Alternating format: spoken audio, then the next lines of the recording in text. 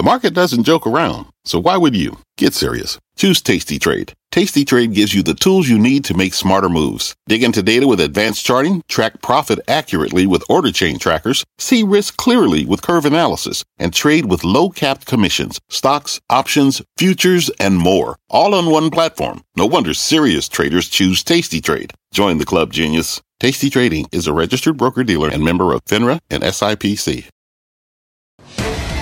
Live from the NASDAQ market site overlooking New York City's Times Square, this is Fast Money. I'm Melissa Lee. Your traders on the desk are Tim Seymour, Carter Worth, Karen Farnaman, and Steve Grasso. Tonight on Fast, is it time to rethink your safety strategy? The one chart that has a chart master pumping the brakes, plus investors putting the pedal to the metal on Uber today. We'll tell you what is driving the action. And later, skipping breakfast, why the most important meal of the day could leave Wendy's investors with a serious case of indigestion. But we begin with late-breaking news out of Washington. The president talking about a China trade deal a moment ago. Let's get to Eamon Javers live at the White House with the very latest. Eamon. Yeah, Melissa, that's right. The president was in the Roosevelt Room signing as part of a signing ceremony for a smaller trade deal with the Japanese. But he also talked extensively about the prospects for a trade deal between the United States and China, given that negotiations are kicking back up this week. The president was asked if he would accept a smaller deal rather than waiting for that grand big deal that he's been pushing for. Here's what he said. I think that we just have to see what happens. I would much prefer a big deal, and I think that's what we're shooting for. Can something happen? I guess maybe. Who knows? But I think it's probably unlikely. And I also asked Melissa, the president, whether or not he told Xi Jinping, as has been reported, that he would remain quiet about the Hong Kong protests during the course of these China trade negotiations. The president said, no, I didn't. He said, but we're negotiating. If anything happened bad, that would be bad for the negotiation. Politically, it would be very tough. The president sort of going on at some length here about the protests in Hong Kong and admiring the American flags, the Trump signs that he's seen in the crowd there, and admiring the pro-democracy protesters, but ultimately saying that the protests in Hong Kong and the trade negotiations with the Chinese are not linked, Melissa. It's interesting, Eamon, because just, I want to say, a month and a half ago or so, the president, I believe, had made some comment to the effect of we want to see that resolve first and then we can talk, right, as if the trade talks would be contingent on the protests in Hong Kong dying down. And yet here we are today, and it's a much different story. Yeah, the president simply saying today that he hopes it's resolved in a humane way. Yeah. Eamon, thank you. Eamon Javers joining us from the White House. This could be the biggest market-moving event this week, and we have President Trump making some comments today. How do you feel about this as a catalyst? Well, we had some weekend press that had people a little concerned, right? So what are the core issues? Obviously, if you ask most people, I think this is certainly bipartisan. We want protection of American intellectual property. I think we, on some level, care about subsidies, although, the industrial subsidies that China embarks upon domestically should not really be our issue, if you ask me. So maybe no one asked for my opinion. But as we get into the most thorny trade issues as to getting a deal, U.S. IP is the most important. The problem here is they're not going to put into any legislative, or it's not going into law in China, and that's going to be a big deal. So can we get there? It becomes very difficult. And when you add in the subsidies part of it, where I don't think China's going to play ball, I don't see a lot that they're really agreeing on right now. So everyone had thought we were going to get little deals going up to it. I think that's what the market was looking for. Maybe a little deal and then maybe something bigger. Something bigger is not coming anymore. They're not dealing with IP. It's not going to happen. It's a true negative for the market. All right. Yeah, I mean, I'm afraid of, any progress on the China trade deal, I think, is really a head fake. And I think we keep seeing it, when the market gets, rough and down, then Trump tweets something positive about how progress is being made or constructive talks or whatever it is. And I think it wouldn't shock me to see the administration sort of have a new perspective on what a trade deal should look like, how vast it should be, what it should cover, and to have that be a much narrower focus and then declare some kind of victory. That could happen. But I don't think that's the kind of real trade deal that we need to really support the economy, to really get executives, mostly CEOs, who are thinking about what do they do for expenditures, how do they think about their business going forward, to have confidence that we're not going to see tariffs up and down. That's the real problem. I think that's one of the thorniest issues. And if we don't think that China is going to comply, let's say, with any agreement on intellectual property and tariffs remain in place, that's going to be used as leverage against the Chinese to get them to comply. And that has been the very thing that has caused all this uncertainty in the markets. Right. And hence the volatility, and hence the hope for a resolution, but it's just not coming. And I think the real trap is that we know that this is the single area of the market, industrials, where after the election it was the most bid up. And actually, on a relative basis, industrials as a sector peaked on the 1st of December, just after the election in 2018, and they've been going straight down ever since, making new 9-year lows just this week. Well, you're right. So at some point, are they cheap, or is it just more of a trap? Well, if you think about, let's take FedEx, for example, a stock that I think at these levels trading at, at $14 a share, it's 10 times next year. We know FedEx can get cheaper because I bet I said that at 180. But that was a $280 stock. Stock's down 50% from the blow-off top, which is in Jan of 2018, which is essentially a month before we got trade talk. So if you look at a FedEx and you look at the steel stocks, they are all telling you how important the industrial side that Carter's talking about is to this. And there's no relief. I think, until you get some certainty. Again, we don't expect that the global economy turns on a dime. You need CEOs to understand how their business changes. At the same time, when I read that Bloomberg article, as we all read, early this morning, and I thought, I wonder what the markets are going to do today. I thought they'd be lower because there's basically no other news in the market. There are no earnings, no economic data. We had that article saying that it's going to be a slimmed down trade deal, and yet we finished fractionally off. Well, I think you had sign? Larry Kudlow also talking about that they're not going to bar companies, Chinese companies, from listing here or delist companies listing here. So I think that was a tailwind. Of an affirmation. That was a tailwind. But I think this is definitely a negative for the overall markets if a bigger deal can't get done. And the trajectory of the day was negative, right? To think about where the futures were down all night. Right? And you're worried and have the headline, and we're thinking, and then it starts coming back, which draws money in, only then to reverse and close out or near the lows. That's very bad action, or they said a bad tape, right? So then what does the action of a stock like an Apple tell us, or some of these semiconductor names, which did well in today's session, and arguably are the poster children of the trade war? Well, Apple's, to me, relatively easy to understand. I'm long Apple. I feel like we talk at length on this show about some drivers for Apple, which include a better revenue mix, more geared towards services, higher multiple capital markets, maybe now at 5G. Semis are harder to explain. I mean, think about semis, which are basically a couple points from all-time highs in the face of really not only the cyclicality of a trade war, but some of the bellwethers in that sector, including Texas Instruments and even Intel, throwing a lot of cold water on their guidance for where we even see restocking, let alone actual real end demand. So it's concerning, and I don't think you chase semis here, that's for sure. Apple changed, the dialogue changed from an actual China trade stock to a stock based on fundamentals. And everyone was looking for the services to outweigh whatever the hardware was lacking or the slowing growth.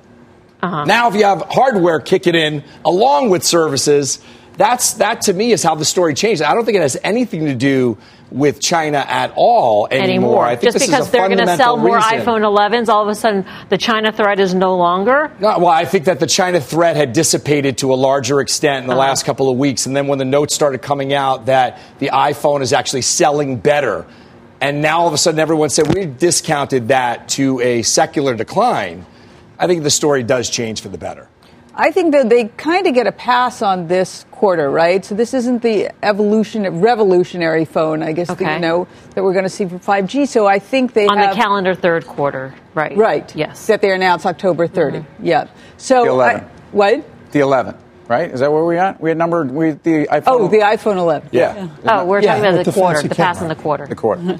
So I think that, if we see services, that part of the story needs to stay intact. Right. We need that. We want to see, how the evolution of Apple streaming does. But I think that they kind of have a pass on the hardware for a little while. I do think the China threat still exists. There was an article over the weekend about Tim Cook's relationship with Trump. President Trump. How he's been Isn't this your point? I think this is your point. You're not even trying to make a point, Mel. But I mean, well done for that absolutely point. Is a trade war stock, even though I know it's Steve's still going to be subject to tariffs. And so Apple is kind of levitating, despite the fact that we know that there's bottom-up drivers for Apple. It's the same thing with semis, and it's basically a market that's that seems somewhat blasé about a lot of bad news and should have done more today. And what does that tell you about where markets are? I think it does tell you, we talk also a lot about positioning. There's a lot of hedge fund managers that have missed their bogey, and it's time to drive it into year end. And I do think when you look at where net longs are in the hedge fund world, even though gross longs are very big,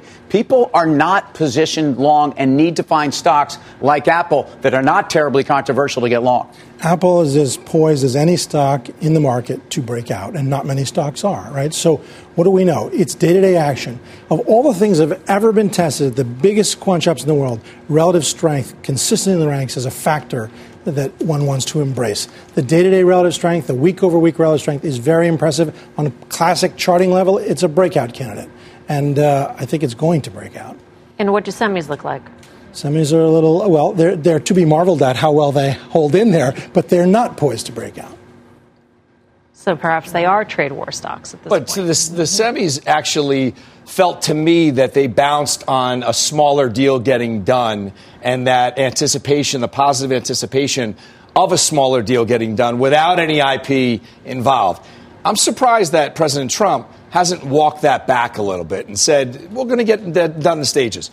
We're going to get it either in stages or a big deal, but we're going to get something done. He should be walking it back right now. So you have been relatively bullish on the market. So now that you think that a big deal is off the table, do you pare back your expectations? Yeah, I do pare them back a bit. And I also think that once the deal gets done, it is a very large shortable event for the overall market. Because you mean the small deal that you're expecting? The small deal, but I think that whenever a deal gets done, that's your time to ring the bell and probably start exiting some longs. Because China is the growth engine of the world, or at least we've been told that for years, and it has been the case. So if they give up something, by its nature, their growth slows even more. If that slows even more, we slow. Let me ask you, what's the risk reward, though, for staying long at this point, just a couple percentage from all-time highs, versus the downside, the sell-off that we'll see after that deal is announced? Yeah, does that work out? Yeah, it's diminishing to me, where at this point you had to stay long because you have Powell easing, where last year we had the rest of the world was tightening, Powell was tightening. Now he's changed. He's softer. He's more dovish. You have that caveat of a trade deal getting done. You do have earnings, so there's a fundamental case that I think that earning estimates came in too hard. So you have that. But other than that, you should probably. But again, the notion of staying long, that's just 10 stocks, right? I mean, 10 stocks are more than the bottom 350. Think about the preeminent brokerage firm in the world. Goldman Sachs is down at 2 and 3 and 4 year lows. Morgan Stanley. It's never been that good. The S&P has been good, but the internals have been struggling for a long time. What's the normal? You have some number of leaders, obviously, and then a number of laggards, right? So how does this compare to the average? It's no different than when a good technique argues for clustering into fewer and fewer names. Children know this when they play musical chairs, right? They're casual and they start to go around, but then they get tighter and tighter, and they jump from chair to chair. People hide in names. It's good technique until the end. They say, well, I'll stay in Visa, I'll stay in Microsoft. As more and more stocks, from Caterpillar to FedEx to brokers to banks to industrials, roll over. Guess what's happening now? The big rails are all rolling over. By the way, we have never played musical chairs on. We love games on Fast Money. We play it all the time. I sit there sometimes. That's true. Chairs are brought in. Sometimes there's no chair there. Musical chairs all the time. Okay, so in terms of musical Fed chairs, Powell is going to speak tomorrow. And if we don't have a trade deal, there's no question that the Fed, to me, is going to go. And I mean more than once. And to me, right now, I think the Fed only goes once. I mean, if you listen to Rosengren, if you listen to some of the other folks, they're not ready to do much at all. So I'm not saying that bad news is good news, which is what this kind of implies. In fact, I'm just telling you that in terms of look at the bond market, which also the 10-year actually sold off 0.5 point today. Should that have been happening on a day when people thought that maybe the economic news got much worse when the trade deal bad news looks was farther good away? News last week. So when we got that bad number last week, you saw December. That's what you're talking about. They're going in October. You saw December. The odds of them going doubled. So bad news for the market has become good news, at least on the rates front, for a more conducive bullish Fed or pro-growth Fed. I think it doesn't make sense. I understand that's happening. It doesn't make sense to me that a weaker economy would bring the Fed back in to try to strengthen the economy. I'd much rather see better economic numbers, right? And cut to the chase. We do have some data. I agree. The Fed, doesn't.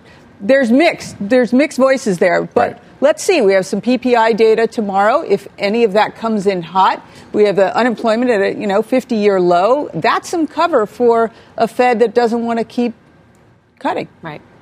Coming up, Uber catching a lift as one Wall Street analyst gets bullish on the stock. We'll tell you if the ride-sharing company's stellar rating can last.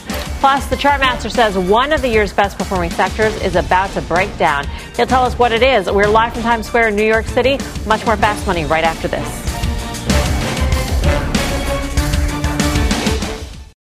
The spirit of performance defines Acura, and now it's electric.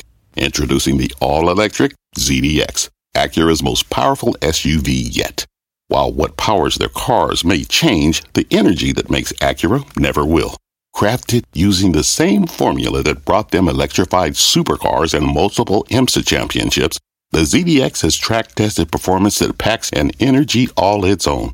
With a premium Bang & Olufsen sound system and up to 313-mile range on a single charge, and a Type S variant with an estimated 500 horsepower, the ZDX is everything they said electric could never be. It was built with the driver in mind, just like Acura's been doing since the beginning. We could talk all day, but the only way to experience this electric performance is to drive it yourself. Unlock the energy and order yours at Acura.com. Welcome back to Fast Money. Uber speeding ahead today after Citi upgraded the ride-sharing company to a buy rating. The bank saying it is optimistic about a positive shift in sentiment towards Uber's core business. So are you pooling with Citi, getting in on the action here? Wow. Some of the parts. We love puns. We love entendre. And you got a lot there. Throughout the show, it's strong. It's really strong. Some of the parts I thought was interesting because it was zero for like the other zero bets. For everything else. Yeah. So, but you have to take a big leap on what the ride business is worth, which they have 31, I think, right where right here. So I don't know what to make of that. I don't love that the theory is a shift in sentiment, right? I don't want sentiment to be what will drive Uber. I think they need, a shift to profitability, say. That would be something that would interest me maybe more. But I understand what they're saying. They're talking about the next evolution, which is autonomous vehicles, electric vehicles, and that's 2.0 for Uber. And that's, they even have in their, wildest dreams an upside of 102, I believe, and a downside of, I don't know, maybe 18, 19. So it still doesn't make me want to buy here. But I understand how some people think maybe it's bottomed out. Mm-hmm. Yeah, I don't think sentiment has changed. I'm with Karen on this. Obviously, you look at the low, the recent low, the 28.31, I believe, or thereabouts, down to, it's 28.31. That has to hold, and it has to hold for some days for me to start to feel more confident in buying this thing going forward. I need more of a base before I start to get involved. Right. I mean, again, if your first day in life is your best day, this is not a good thing, right? I mean, this thing comes out of the gate and falls dead on the floor. Yeah. So what is there you can pick around and one day call a bottom. I think you're making that point. Why do it? Right? And then when you start hearing some of the parts, that's so down there in the future, right? Right now, sentiment is bad and the stock is bad. Right. But philosopher Braxton Worth never ceases to amaze with all the right terms. And I actually was going to point out some of the parts as well, because some of the parts usually also is a discounted cash flow model that's coming up with this number, which to me, does anyone have a dartboard around here? Because, look, ultimately, that's what this becomes, especially when the discount rate of the company and the terminal value of this rideshare business, which we say we're marking almost nothing, but also the discount rate of a company really determines the sum of the parts. So while I use DCF and I don't want to poo-poo the whole function, I think you can kind of play around with valuations for a company like this right now. So to suddenly say it's gotten too cheap, I'm not sure we know what the rideshare business is worth. All right. Despite today's boost, it's been a rocky road for shares of Uber. The ride-hailing giant is still down more than 4% in the past month, while rival Lyft is down a whopping 12%. Other hot IPOs like Zoom, Video, Beyond Meat, Pinterest also struggled over the past month. But despite the recent IPO pain, Wall Street is still placing bets on Airbnb as it prepares to go public. Let's get to Deirdre Bosa with more on this. Hey, Deirdre. Hey, Melissa. Well, there's lots to like about Airbnb, but there's also some big question marks, which I'll get to in a minute. First, though, here's how the company makes money. It takes about 15% commission on each booking. For hotels, this is a space which Airbnb is making major moves into. That fee can be higher. In terms of executive team and board, its founders, Brian Chesky, Nathan Belarczyk, and Joe Gebbia, are still at the company. Chesky, as CEO, of course. Last year, they poached Dave Stevenson from Amazon to be its CFO. And Belinda Johnson, the COO, has been there since 2011, and she's been called the Sheryl Sandberg of Airbnb. Now, its board includes some key veterans with Wall Street experience. In May, it added former Apple exec Angela Ahrendts to a roster that includes former American Express CEO Ken Chenault and Ann Mather, former Pixar CFO, who also serves on the Netflix and Alphabet boards. There is, however, guys, a lot that we still don't know about the company that may or may not be as appealing, like its costs for things such as insurance and its host guarantee. Competition is also heating up while Airbnb is moving into the traditional hotel space with its acquisition of Hotel Tonight and its New York hotel-like project. Big hotel chains like Marriott and IHG are encroaching on home sharing. Now, investors will also be keen to learn about its corporate governance, which is top of mind for many after the WeWork debacle. And perhaps the biggest risk to Airbnb's business, like Uber, like Lyft, which you guys were just talking about, is regulation. Like ride sharing, home sharing is facing increased scrutiny from lawmakers in different cities. In New York, regulators are cracking down on home sharing, and the company is being blamed in part for the city's housing shortage. Melissa, back to you. Deirdre, but a key point here is that it's eyeing a direct listing and not an IPO, correct? I mean, it doesn't need the money. Right. Theoretically, the pricing could be a lot different than what would happen if it went public. That's right. As of the first quarter of this year, it had $3.5 billion on its balance sheet. As far as we know, it's not bleeding money like the ride-sharing companies, and that's why it is talked about as, a major candidate for direct listings. And VCs say that if it goes that route, that could encourage a lot of other startups here in the Valley to do so.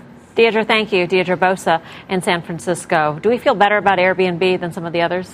Well, I'll tell you what, there seems to be less of smoke around the corporate governance. But it's also, here's the point, the structure and the difference between an IPO and a direct listing is one where you don't have to show as much disclosure. So opening the books, one of the issues with WeWork is that they were going for an IPO, and those that have watched this and said, hey, there's some stuff that maybe we're not ready to show. Sometimes it's not necessarily even really deep, dark secrets, but it's actually a company that has a certain part of the business that it's waiting to mature, and they recognize the market will discount that. But a direct listing allows a big company that doesn't necessarily need new funds to get liquidity for insiders on the way out without having to raise new money and open themselves up to all kinds of scrutiny.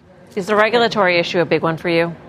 For some of the housing issues? Mm-hmm. Not really. I mean, obviously, Uber and Lyft facing headwinds with the AB5 in California. But no, not really. I mean, to me, WeWork, though, was an absolute watershed event for sure. Right. And that, I mean, I could see why they'd want to do a direct listing, but it's also a segue to getting public. If they sell a very small amount, maybe it doesn't matter so much exactly where it comes, but it's a good segue to getting public. I think the days of just, endless growth at any price, profitability somewhere way down the line in some vague way, those are gone for a while. The pendulum swung way too far. Mm-hmm. It's going to take a while for it to swing back. You can read more about Airbnb's plans to go public on our website, CNBC.com. We are live from the NASDAQ market site in Times Square. Here's what else is coming up on the show. Time to rethink the safety trade? The one sector the Chartmaster says is shooting off massive warning flares. And later, a frosty call on Wendy's, where the company's big breakfast bet could leave investors with some serious hunger pains. We'll explain when Fast Money returns. Wouldn't it be great to have all your investment and retirement accounts in one place? Yahoo Finance, our sponsor today, makes it easy. I use it to put my investment account and 401k accounts into one hub and get expert tips that help me confidently manage my money. For more than 25 years, Yahoo Finance has been the brand behind every great investor. Whether you're a seasoned investor or are looking for that extra guidance, Yahoo Finance gives you all the tools and data you need in one place. They're the #1 finance destination, producing a holistic look at the financial news cycle, including breaking news, original editorial perspectives, analyst ratings, independent research, customizable charts, and so much more. Securely link your brokerage accounts for a unified view of your wealth, including 401k and other investments. A comprehensive perspective is what sets apart great investors, and it's how Yahoo Finance ensures you have the insight to look at your wealth in its entirety. For comprehensive financial news and analysis, visit the brand behind every great investor, yahoofinance.com, the #1 financial destination, yahoofinance.com. That's yahoofinance.com. Welcome back to Fast Money. Stocks finishing the day in the red, but despite the recent turmoil, all but one sector is still sitting in the green for the year. Our chartmaster, though, says one of the best performing groups in the market is shooting some warning flares. Carter's over at the Plaza to break it down. Carter, take it away. So this is just a very simple look at utilities. It's the most crowded in a way, or most popular, most loved, and maybe belongs here because of DCF and low interest rates. But what we do know is two things have happened that are fairly extraordinary. On Friday last week, the utility sector clocked its 10th consecutive advance on a week-over-week basis. That has happened two other times in the history of the data, and thereafter it wasn't particularly good. Now, while two other instances is hardly statistically significant, still it's worth noting. So in the late spring of 2003, we completed a 10-week run, and what happened 1 week later, 2 weeks later, 3 weeks later, 4 weeks later is right there on the screen for you to see. The same thing happened, a 10-week consecutive run in the early spring of 2013, and the utility sector did this. So we, on Friday, just completed 10 runs. Utility is one of the worst performing areas of the market today, and adjusted for beta, particularly poor. I think it's the beginning of what would be an unwind. Let's look at a few other things. Just the chart itself. This is the entire decade, 2009 to where we are. One thing we know is you can get too far above trend. And if you were just to measure how far above the 150-day moving average the utility sector is, more often than not, you start to get some counter trend move. And that's what I think we're set up for here. Another way to do it, same chart, remove the moving average, and just put a channel on it. I mean, it has literally lived in this channel like some sort of pinball machine perfectly over and over and over and over and over and over. And then what has it done? It is blown out through the top. That's what a blow-off top starts to look at. So again, the thinking is a little too good, fade this very crowded area of the market. And then just for what it's worth, what kind of sell-off could you get? Exact same chart again. You can see these drawdowns here. Here's a 14, here's a 14, here's a 13, a 13, a 19, a 15, a 17, and a 10. You know, do you get this kind of thing coming in here? I think you do. Let's say it's even 3 or 4, or it's 6. But either way, does it just keep advancing from here? I think the odds are low, and therefore take action. Carter, can I ask a potentially stupid question? Oh, come on. No such thing, Mel. You know, one could look at the chart and say higher lows and higher highs, so why wouldn't it break out? Right, but I mean, that's the sequence. But if you were to look at just that sequence, higher highs and higher lows, the sequence calls for the next higher low, meaning for some form of dip, even if one believes it's this and that interest rates are going much, much lower and utilities outperform. The sequence, if in fact that's what we're talking about, right, it's just maybe what you said. A slight dip and then more, but I think it's more than a slight dip. All right. That wasn't a dumb question. Clever girl. That was a smart one. Well, you know, inquiring minds. Steve, do you like utilities? I do like utilities, up 25% year to date. And I don't disregard what Carter's saying to me. It's a staircase. So you're going to get that pullback. You have to look at relative strength index, the RSI, see when the XLUs get overbought, and then you want to bleed out of them a little bit. But the people who own these own them for long term. So they're not going to buy and sell them. They're going to stay the path. Traders will. Well, I think to some extent that's right, because it's a very sort of, buy and hold area of the market. Right. But we're getting record inflows into ETFs that track utilities like the XLU. It's a different kind of money coming in. It's not a buy and hold crowd, right. And if you're grabbing it at these kinds of highs, if we go through, just remember, utilities, as Carter pointed out, they have these enormous drawdowns as well. I mean, in December, basically, when everything was pulling back, you lost 10% like that in the XLU, which tells you you're not immune. And when actually there's more momentum in these things at those peaks, when the market is most vulnerable, that is something to watch out for. All right. Coming up, one fast food stock set to report this week, and options traders are betting it is about to serve up stellar earnings. Plus, Tesla revving higher as its electric truck bet gains some steam. So is it really all about the Model 3? Much more fast money coming up next. Stay with us.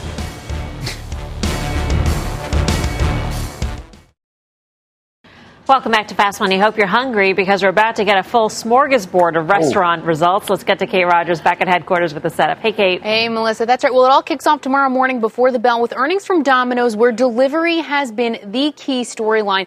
The company's been admittedly facing some headwinds from the growth of third-party delivery aggregators as Domino's continues to conquer that all in-house. Now, Americans spent some $10 billion on third-party delivery last year alone, so CNBC took a look at recent earnings transcripts and events to look at the key themes at major restaurant players. And we found that while mentions of delivery have stayed somewhat steady, names of specific companies from Postmates to DoorDash have actually increased. We can expect that trend to continue. It's been a big boost to business for brands like Chipotle and McDonald's as they expand their reach.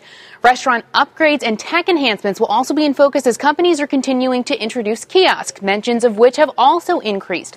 Companies are also expanding offerings like mobile order and pay around the globe. Both Starbucks and Chipotle in particular have continued to emphasize the offering and have seen loyalty program enrollments increase as a result. And one more thing we noticed, while value and menu items are key, mentions of breakfast actually peaked a few years ago. This as Wendy's makes a full push into the offering. Wendy's actually got a downgrade on that from Cowen today to Market Perform, saying that breakfast is not a long-term competitive advantage. So very interesting. We'll have to see how it all plays out, Melissa. Back over to you. All right, Kate, thank you. So as these food names gear up to report, should investors put their money where their mouth is, Tim? Well, they certainly have. We hate puns, and we hate that. So, look, in the case of Domino's, I think some of these concerns in terms of some structural issues in their business, which they're choosing to do in-house versus outsourcing, are very real. This is a company, if you look at the explosive growth of Domino's, it was a 5-year run that through essentially August of 2018 was one of the best performing stocks in the world, let alone the restaurant space. I think at 26 times, it's growing into the valuation. In terms of valuation relative to its peer group at this point, this is not an expensive company. The question is, truly, is it becoming a value trap? I know at 26 times that sounds a little pricey to be calling it value, but relative to some of the restaurant peers, which have been very defensive places to hide out, and companies that have become growth stocks because of their loyalty programs, because of their essentially the delivery and the larger ticket items and what it means for analysts, Domino's hasn't had that. You rode the Domino's train for a long time. I did. I'm not in it for a while now. Growth is actually slowing. International growth is slowing. U.S. growth is slowing. I'm looking at a chart for Jack in the Box, a name that I don't talk about a lot. It's digesting that blowout in earnings. Well done. Nice. Nice job. That blowout in earnings that they had back in August, and it's absorbed it, digested it, and moving higher from there. I still like that name. Which name looks good in this space? I mean, my favorite here is Starbucks. It was the single strongest, and it's had one of the more important givebacks, and the sell-off leaves it at a level of support. But what we do know is there's sort of the greats, Yum, Chipotle, well, not really, but let's say Starbucks, McDonald's, Yum, and then there's all the other sort of trying to be important players. And Starbucks, I think, is best in class here. Is this a good gauge for the consumer when it comes to retail? It is, I think, a good gauge for the consumer because they're employed, right? And they have money to spend. Wages are going up. That's sort of the flip side. Wages for the consumer in the lower end are going up. Mm-hmm. But also, this is a real headwind for restaurants. Right. It is a real headwind that some of them, are actually going to have to decrease the amount of hours or staff that they have. So I do McDonald's has just done such an extraordinary job. I know it's pulled back a little, maybe not a lot, but I mean, they have the last same-store sales numbers I thought were so impressive that I wouldn't be surprised to see that momentum continue. Right. You got the push-pull. I mean, wages are increasing for some of these fast food chains, but they're also increasing in technology, like the kiosks, for instance, which may even eliminate the need for people at some point. They do, and at the kiosk, as you add and you specialize and you change this and you do that, you double up here and you get all natural. Extra cheese, you're spending more money. And the ticket sizes are truly what's most impressive, especially at McDonald's. That's how they're growing same-store sales in the U.S., close to 5%, which is unheard of. Do you for feel this like people aren't making judgments on you if you get like a double or if you like supersize? Look, it's why I go kiosk when I ask. Everyone goes to the drive-thru anyway. 80% of profits come to 80% of the profits come to the drive-thru. It's a very personal decision, Mel. I don't know why you pointed to me like I'm doing weird stuff in the kiosk. You spoke about it as if you have personal experience. You would add more things. Your ticket size gets bigger. You know what? I'm weird at the kiosk. Karen made a great point at McDonald's, their digital investments that they've made. If WeWork can be called a technology company, then McDonald's should be called a technology company as well. They've rejiggered that menu so many times. They've gotten rid of so many different SKUs. They put it where they get you through that drive-through. Family of 6. Go ahead, Tim. McCafe, too. They've turned into a coffee shop. They've done everything. So. Yeah. All right. I love Mickey D's. Well, options traders are betting on big moves when Domino's reports tomorrow. Let's get to Mike Cohen in San Francisco. Mike. Yeah, we did see quite a lot of options activity in Domino's today. It traded 12 times its average daily call volume, 9 times its average daily put volume. And the options market is implying a move of over 7% by the end of the week after they report earnings tomorrow. And that is larger than the just over 5% that they typically average. One of the trades that I was looking at that I thought was kind of interesting was the weekly 217.5, 250 risk reversal. So in this trade, that option trader was buying the 250 calls, selling the 217 puts. They were spending $4.65 to put that trade on. So that's a little less than 2% of the current stock price. The idea here is that they will get long the stock if it rallies through that 250 strike on the upside. They also could get long the stock if it falls because they're short that downside put. But they won't be long the stock until it declines by at least 10% if it should disappoint on earnings. As for myself, I'm kind of with Carter here because I'm going to Starbucks myself. That's the place that doesn't really have those aggregator delivery challenges, I think. Still paying $3 for a cup of coffee, and I get it myself. All right, Mike, thanks for that. Mike Coe in San Francisco. For more options action, be sure to tune into the full show. That's Friday, 5:30 p.m. Eastern Time. Up next, Tesla shares getting a pop thanks to Pepsi. We'll break down what is driving today's gains. Don't go anywhere. Much more Fast Money right after this. The Halftime Report is honoring America's veterans once again this year. If you're a veteran or part of a military family, we want you to come see us live at the Women's Memorial in Arlington, Virginia on November 8th. Tickets are free. Just email your name and phone number to veterantickets@cnbc.com. The deadline is Monday, October 14th. Again, come see the Halftime team honor America's veterans at the Women's Memorial in Arlington, Virginia, November 8th. For free tickets, email us at veteranstickets@cnbc.com. See you there. Welcome back to Fast Money. Tesla charging up today after analysts at Morgan Stanley said the electric car maker is getting, quote, real-world validation for semi-trucks. This as Pepsi announced plans to use 15 Tesla electric trucks at a California facility as part of a near-zero emissions project. Morgan Stanley says these large real-deal customers with sophisticated supply chains are a huge milestone for Tesla. So is the electric semi gaining speed, Karen? Well, it's endless. It's interesting, right? I think. It's really particularly, look, it's great for a Monday, though. If you think about it. If this were a drinking game, our viewers would be drunk. Yes. Well, I mean, the Tesla, I don't know, was up about $900 million today on, I think, this story. So 15 trucks, I think I saw on their website, $200,000 about per truck. So that's $3 million. So that's a good bang for your buck for the stock to sell $3 million, to have an order for $3 million worth of trucks. That's great, though. Obviously, I'd love to see the evolution of electric vehicles for trucks. That would be great. It's still, I mean, it's Tesla. They're talking about end of next year. Originally, it was going to be end of this year. How many times so are they going to get hard? It's hard to get really excited that this is really going to happen. This is a great customer, obviously, but this is a tiny, tiny little.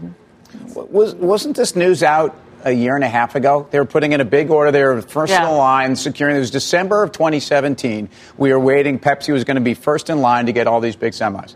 As Karen said, we're still waiting. And we're still waiting to. I mean, this is not a reason to go buy the stock. The reason to go buy the stock is when you start to see these guys are becoming less of a cash burn story. I'm not even going to say cash flow generative, but the story is the balance sheet right now. It's not even deliveries. The story is, can this company find a way to be profitable? Because I don't think capital markets are wide open to them. It is the balance sheet. It's also the short interest is still hovering somewhere around 30%, just a shade underneath that. But when you look at it on a stock chart, it's trying to build a base. I would not own Tesla.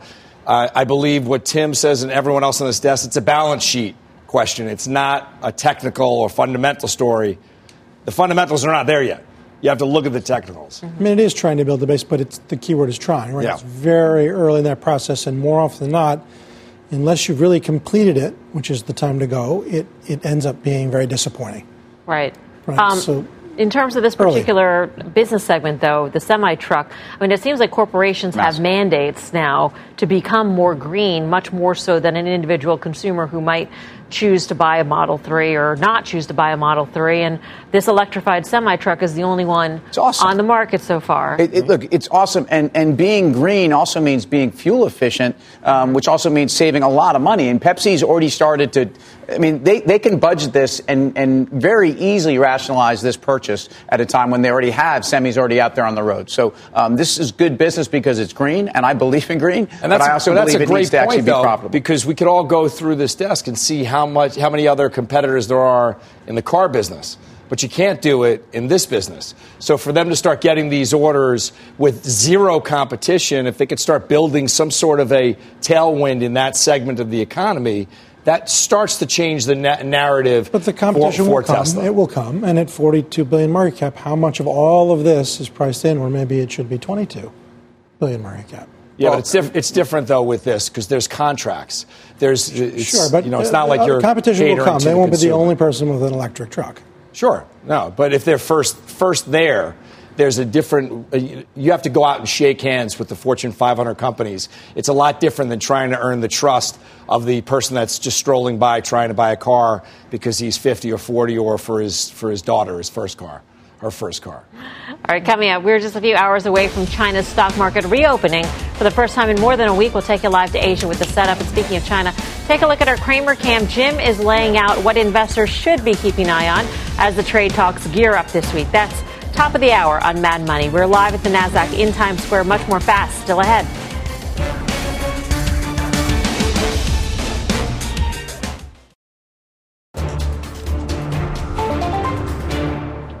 Welcome back to Fast Money. We're following two developing stories out of Asia. First, protests continue in Hong Kong. This was the scene overnight as anti-government demonstrators clash with police. The continued unrest comes as China's stock market gets ready to reopen after a week-long holiday. Let's get to Sri Jagaraja live in Singapore with the Asia market setup. Sri.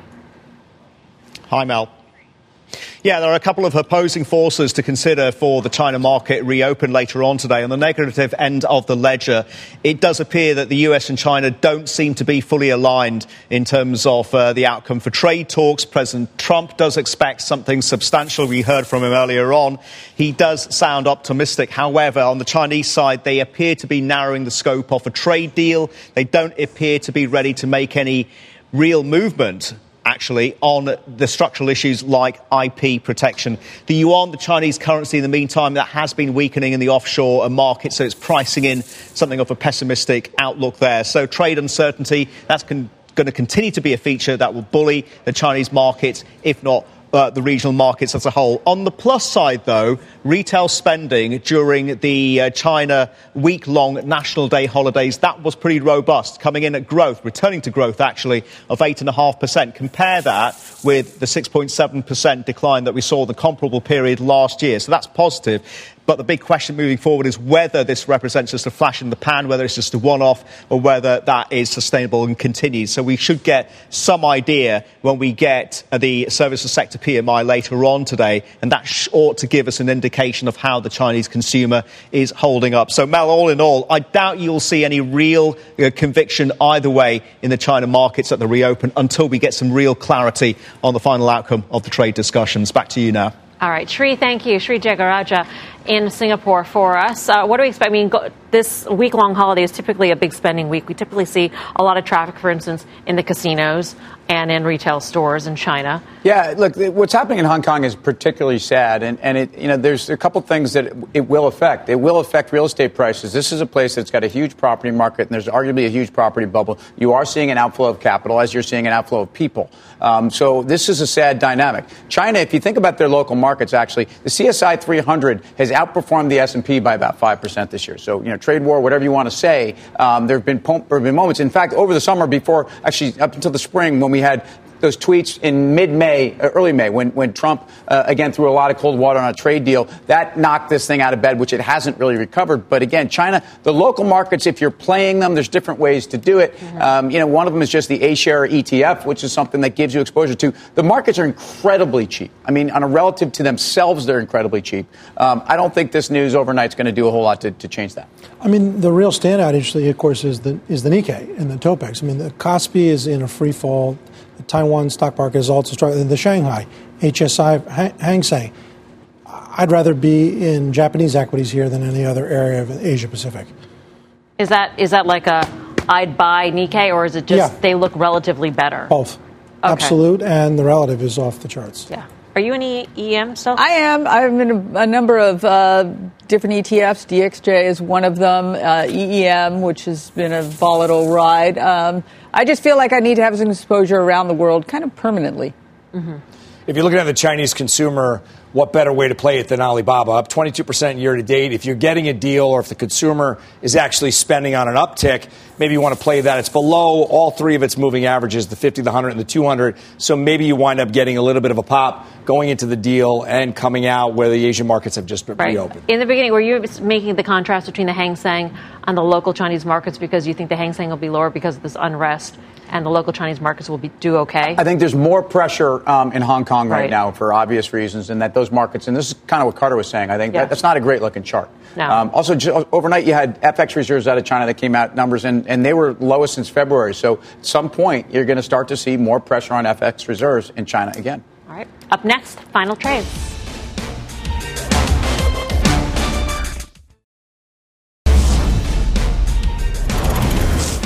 Time for the final trade. Tim Seymour. So we talked about restaurant stocks. Starbucks pulled back to this 85 level, which is about a 15% drawback. And expectations now are lukewarm. So I tell you, I like this stock. I'm long. I stay long. Carter Braxton-Worth. I like Starbucks long and utility short. XLU, I would use that as a vehicle to hedge if you're long utilities or just go short. Karen Feinerman. Yes, so we're going to be starting to see bank earnings next week, which are really important for the banks themselves, but also for their look into the economy, which many of them have a great look, particularly Bank of America, considering I think 1 out of 2 families bank there. I'm long. I like it. Obviously, it's a tough market for banks with rates here, but I like it. Steve Grasso. About a week and a half ago, I bought Ulta on that huge dip, that big sell-off that they had. I wound up selling it up about 15%. I did the same thing with Roku. I'm long. Maybe you should take a shot. All right. See you back here tomorrow at 5 for more Fast. Mad Money starts right now.